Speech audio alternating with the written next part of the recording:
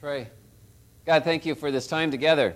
Thank you for your word, for the power in it, for the application for our lives, Lord. Help us to see what you have to say to us today. Bless us, we pray, in the name of Christ. Amen. Well, we're going through the story. We're going through the story of the Bible, right? We're going through in chronological order. We're seeing how in the very beginning, God created Adam and Eve. We saw how there's people that follow God and people that didn't follow God. And we saw how God's people got more and more. And there's a famine, and they came into Egypt because there's food there. And then the Egyptians got afraid of all the Israelites because there were so many, and they made them slaves. And then we saw how God delivered them from their slavery, and he took them across the Red Sea. We saw how they wandered in the wilderness for 40 years. And then last week we saw how they entered into the promised land, the land where God had promised them from the time that they had been released from slavery. We saw how Joshua became the leader of this new generation. And so now between chapter 7 and 8, they're living in this promised land. And with God's help, they're defeating their enemies around them. And they're establishing themselves as a nation. And as Joshua was this great leader, as he was this leader that really led the people in the ways of the Lord, trusted in the Lord, they saw the great works of God in their life, in their nation. But then we're told that after Joshua and his generation passed away, the people forgot about God. So as we come to chapter 8, we come to the book of Judges. And Judges is really the story of the immaturity of humanity.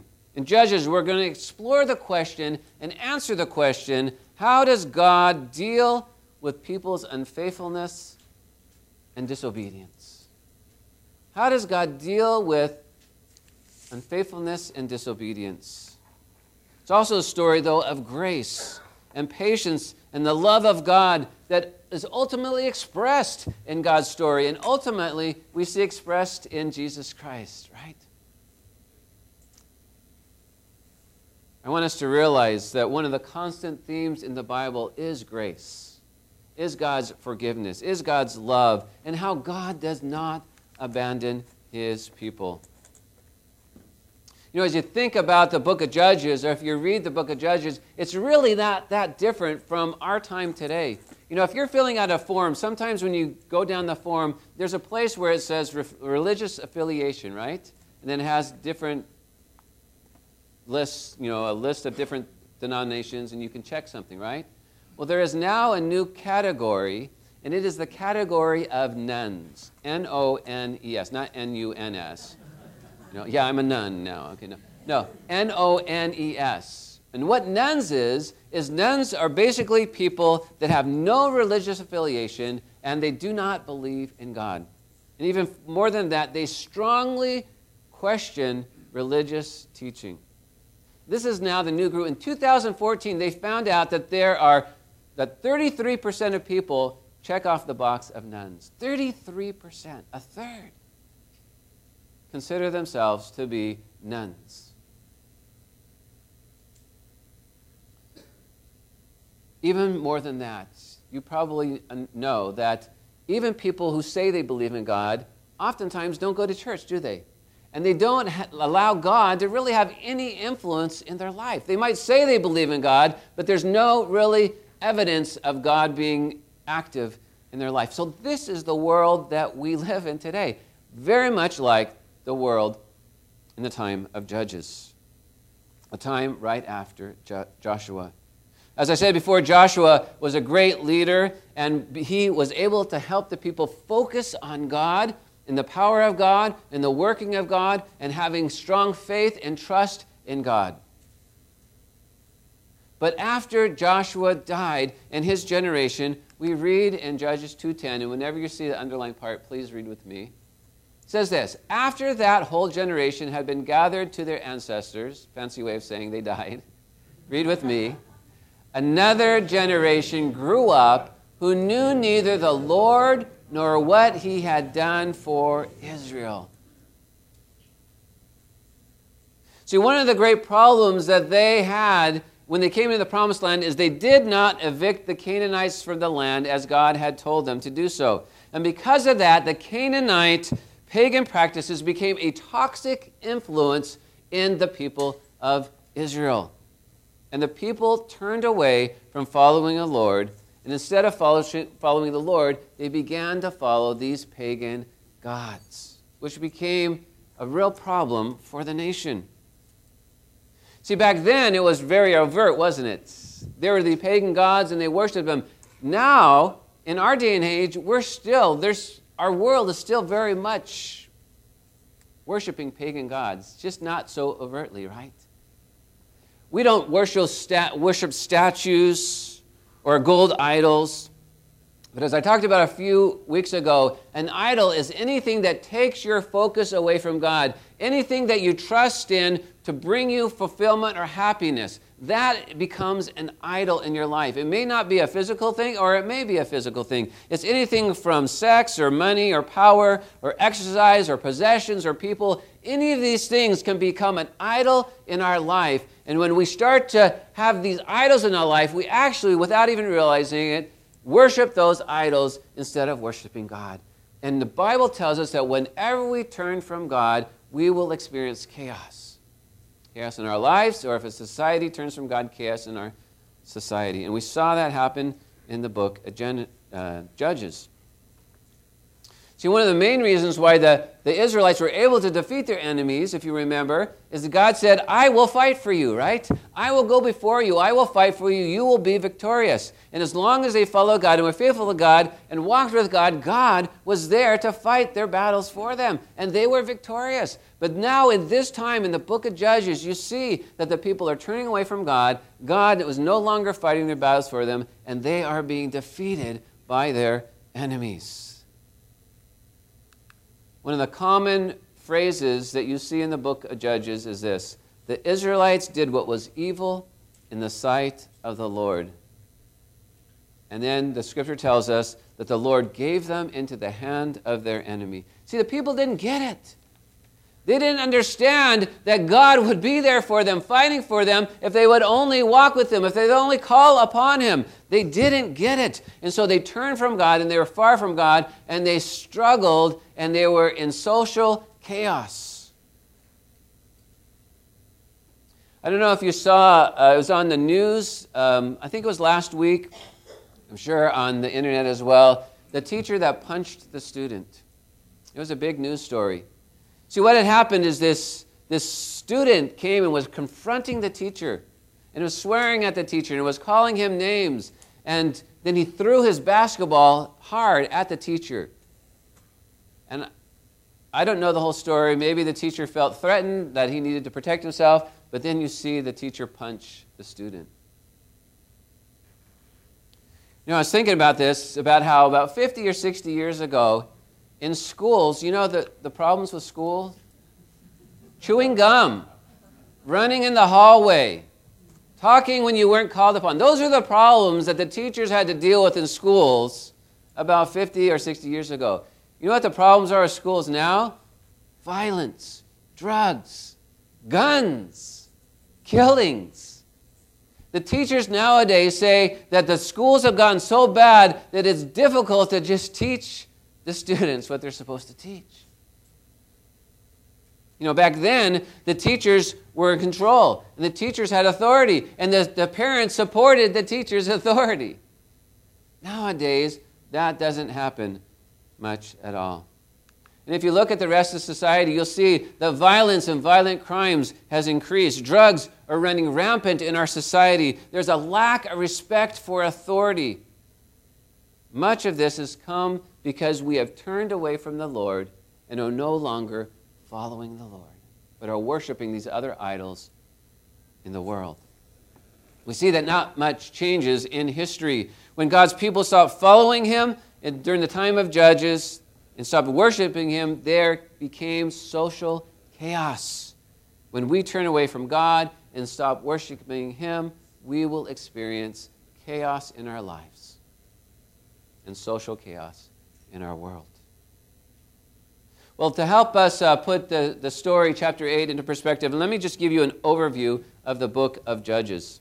This time of the judges was a time of great apostasy, meaning that the people were just turning away from God, not following God in any way, and they were just not believing in God anymore.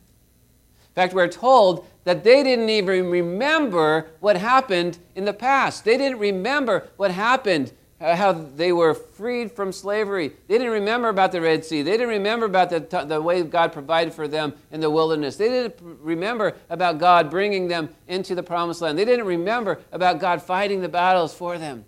They didn't remember this. And because of this, they were not only being oppressed by their enemies, but they were even fighting among themselves, so much so that they almost wiped out the tribes of Manasseh and Benjamin. You remember there's 12 tribes. They almost wiped out 2 of the 12 tribes because of their fighting with each other. So God raised up a deliverer. He raised up a judge. That's why it's called the Book of Judges, because he instead of having kings, he was having judges. The judges were to be the rulers over the people.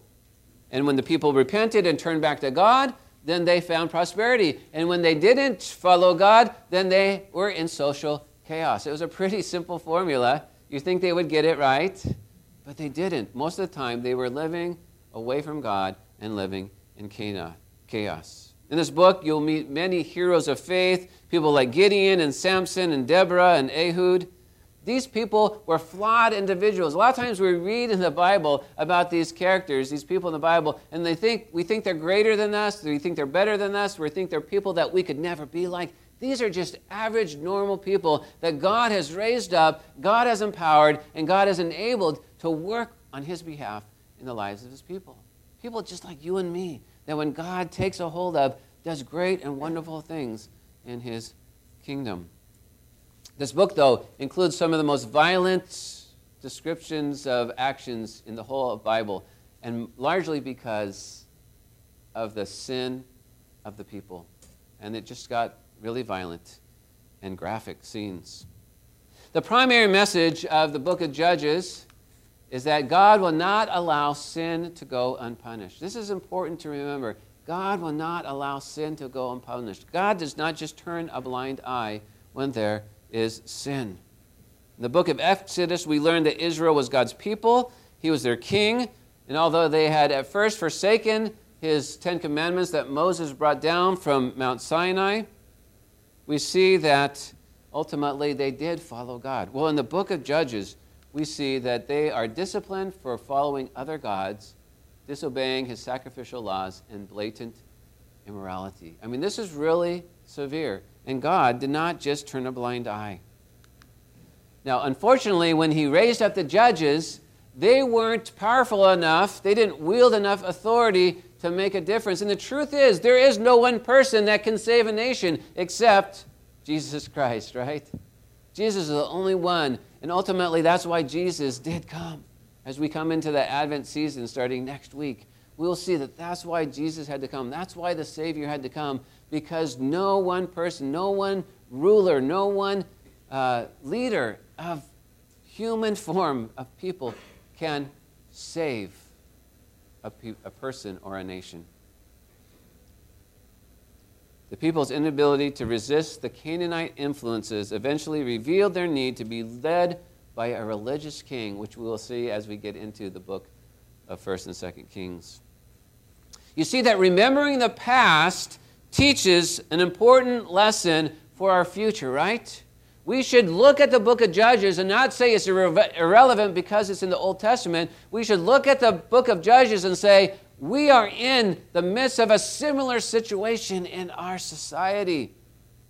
We need the Lord. We need to be instruments of the Lord. This sermon is called A Few Good Men and Women. God needs men and women that will step up and that will stand up for Him and that will preach the truth of God in the midst of all the untruth that is being spoken and lived out in our society. God did not forget His covenant. God never forgets His covenant. He never forgets His love for His people. It was the people in the time of Judges that forgot their part of the covenant with God.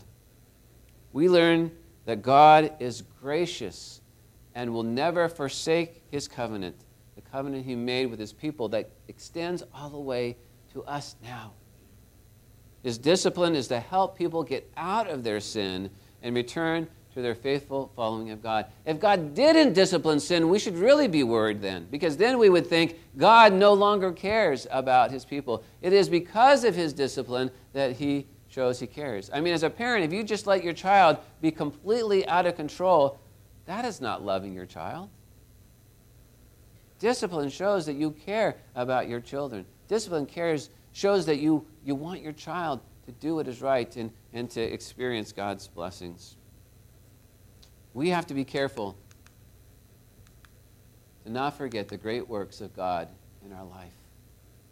Maybe sometimes you kind of wander in your faith. Maybe sometimes you kind of struggle having a strong faith. Maybe you struggle trusting God. Whenever I get to that place, I always go back and remember what God has done for me. I remember how God saved me from my sin and gave me forgiveness and eternal life.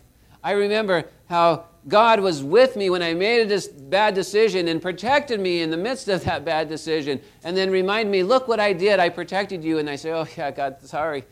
Thank you that you protected me. I remember the time when Tammy and I had trouble getting pregnant, and God blessed us with 2 amazing children who are here today. Yay! How exciting. Blessings in our life. I remember that time, how much of a struggle it was to get pregnant and how much of a blessing we saw from God. I mean, there's nothing like seeing your child be born and holding a newborn child that God has allowed you to create. I remember how God has been faithful to me in years of service for him and the works that he's done in and through my life. And I'm humbled to think that God works in and through me in that way.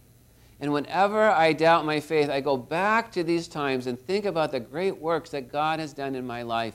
And it reminds me, it strengthens me in my faith again. One of the constant themes, or one of the constant things you see in the Bible is it refers so much back to the time of slavery in Egypt and how God delivered his people from slavery. You'll see that throughout the whole of the Bible. And all of the prophets in the book of Psalms, even into the New Testament, you see that reminder that God says, you were slaves and now you are free. And in fact, in the New Testament, it talks about it in the sense of you are slaves to your sin, but in Jesus Christ you are now free.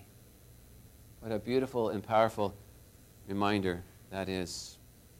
The truth is, God is always waiting for you to return to him.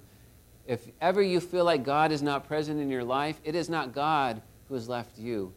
It is you who has left God. And so you need to evaluate, what have I done to turn away from God in any way, and how can I come back to God and again be in that right relationship with him? When Tyler was 12 years old, I agreed to manage his baseball team. And it was a great commitment, but I wanted to do it for Tyler. I thought, at least one time in Tyler's life, I wanted to manage his team.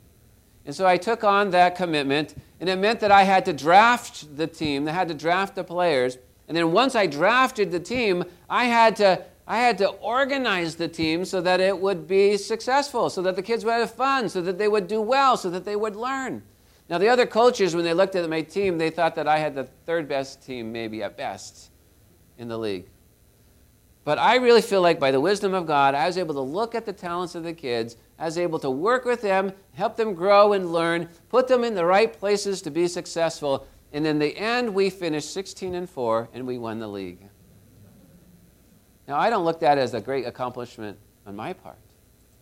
I give credit to the Lord for giving me wisdom and for being able to encourage these kids to play hard, to do their best, and to enjoy their time together, to have fun, but to be successful by putting them in the right places so that they could be successful.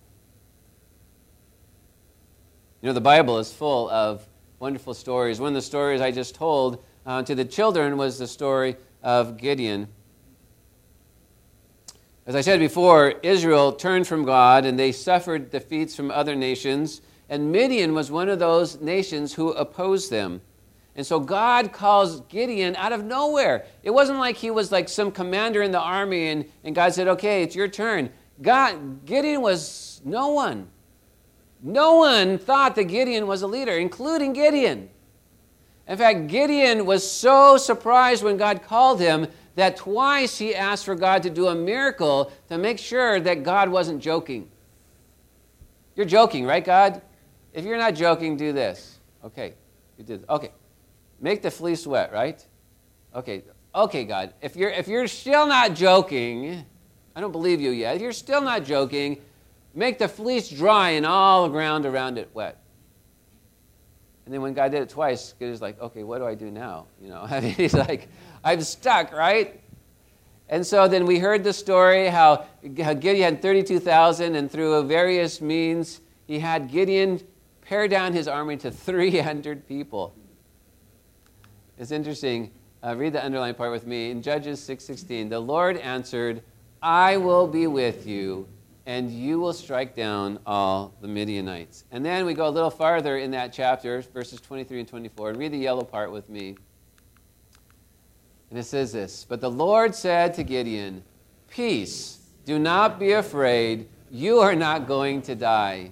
So Gideon built an altar to the Lord there and called it the Lord is peace. To this day it stands in Ophrah of the Abiezrites. Now, you know that Gideon was afraid.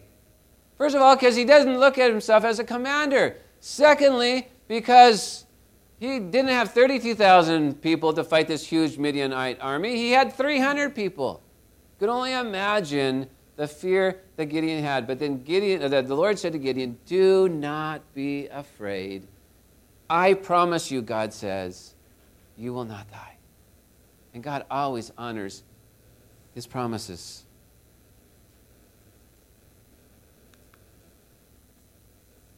I'm going to tell you about a woman named Tekla Michelli.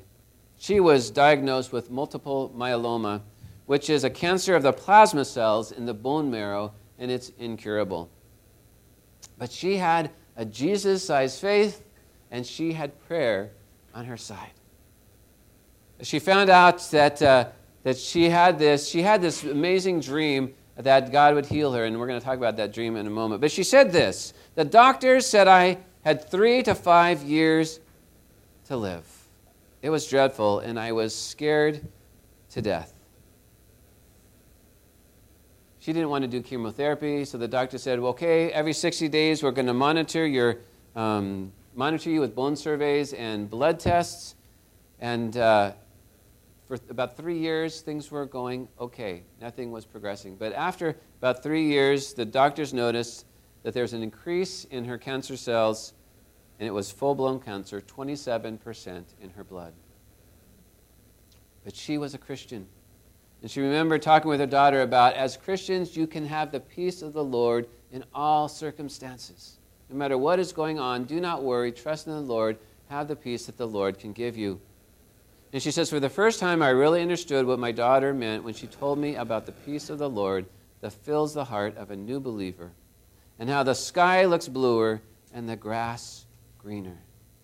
And throughout her illness, her son and her daughter, who were Christians, were constantly supporting her, encouraging her, praying with her, and being there for her. After 36 months, the scan on Tekla's head revealed cancerous lesions covering her skull. Her doctors wanted a bone marrow biopsy from her spine before they started the chemotherapy. And she says, I had a whole week to think and pray and was petrified all the while. I didn't know if I wanted chemo or if I should just die naturally. I was crying all the time. One day she had dinner with her son, and her son prayed with her and then encouraged her. She says, Mom, the Psalms is full of the promises of God. This next week, I want you to just pray and read the Psalms and take in all the promises of God. And that's what she did. And one night, a couple days before she was going to have this bone marrow test, she had a dream. And she says, I was outside a market and noticed I had a cart filled to the brim with long loaves of bread. I tried to give some away, but only some would take it. Then I found myself dangling from a foot-wide ledge 30 feet above the ground. I thought I was going to fall and would surely die, but I was holding on to this nail. Then I realized the nail was slowly creating a crevice and is sliding down. It was slowly bringing me down to the floor. When I reached the floor, I cried because it was a miracle. A couple days later, her and her son went to have the bone marrow test, and it's supposed to be a very painful process, but she didn't have any pain. And that was even more of a sign that she felt that God was telling her, I'm going to be with you, and I'm going to heal you. And then a few days after that, just before she was supposed to have chemotherapy, she and her son met with the oncologist. And as they approached the oncologist, he had this funny expression on his face. And he said, you know how problematic this industry has become. Look at this, he says. I'm curious. I already know we're at 27 to 32. You're at full-blown cancer. But look at this test I took from the spine. He says, this came back at 5. Blood plasma never retracts. It is an axiom of medicine. They must have made a mistake at the lab. And Tekla looked at the oncologist and said, do you believe in God? And he said, yes. And then she told him about her dream. And she told him how she felt that God had emphatically told her that he would heal her. This cancer that is incurable. And then the doctor said, in 25 years of practice, I have never seen anything like this before. And from that point forward, her tests were clean. The miracles that God does. God fights our battles for us. Now, Tekla's enemy was cancer. Your enemy may be a person, a situation, a problem, or a disease. God will be with us, will give us peace, and will give us victory. But someone might say, well, you know, sometimes I've prayed for people. I prayed for healing, and they haven't been healed. They died. Where is the victory in that? Paul gives us a wonderful word from 1 Corinthians. And read the yellow part with me. Paul says, where, O death, is your victory? Where, O death, is your sting? The sting of death is sin, and the power of sin is the law. And read with me. But thanks be to God, He gives us the victory through our Lord Jesus Christ. You know, Paul was one that actually longed to die because he knew that once he died, he would go to heaven and be with God forever in heaven. But then Paul also said, but I know, Lord, that you have work for me to do here. So as long as I'm in this body, I give you praise and thanks, and I will do the work you call me to do. But I wait for death and eternal life. The victory in death is that in Jesus Christ we have eternal life. We have a glorious life waiting for us in heaven. One definition of insanity is doing something over and over again and expecting to get a different result, right? The people of the book of Judges were doing something over and over again, and that was they were worshiping the idols and not God. And they were wondering, why are we in this social chaos? Why are we being oppressed by enemies? Why is all of this going on?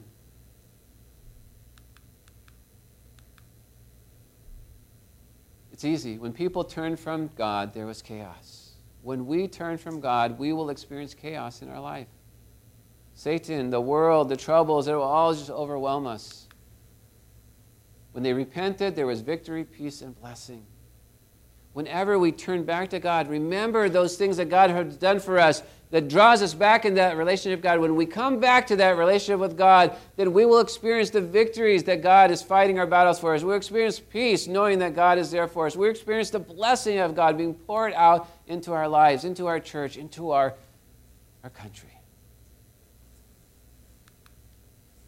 God was always there. He never broke covenant.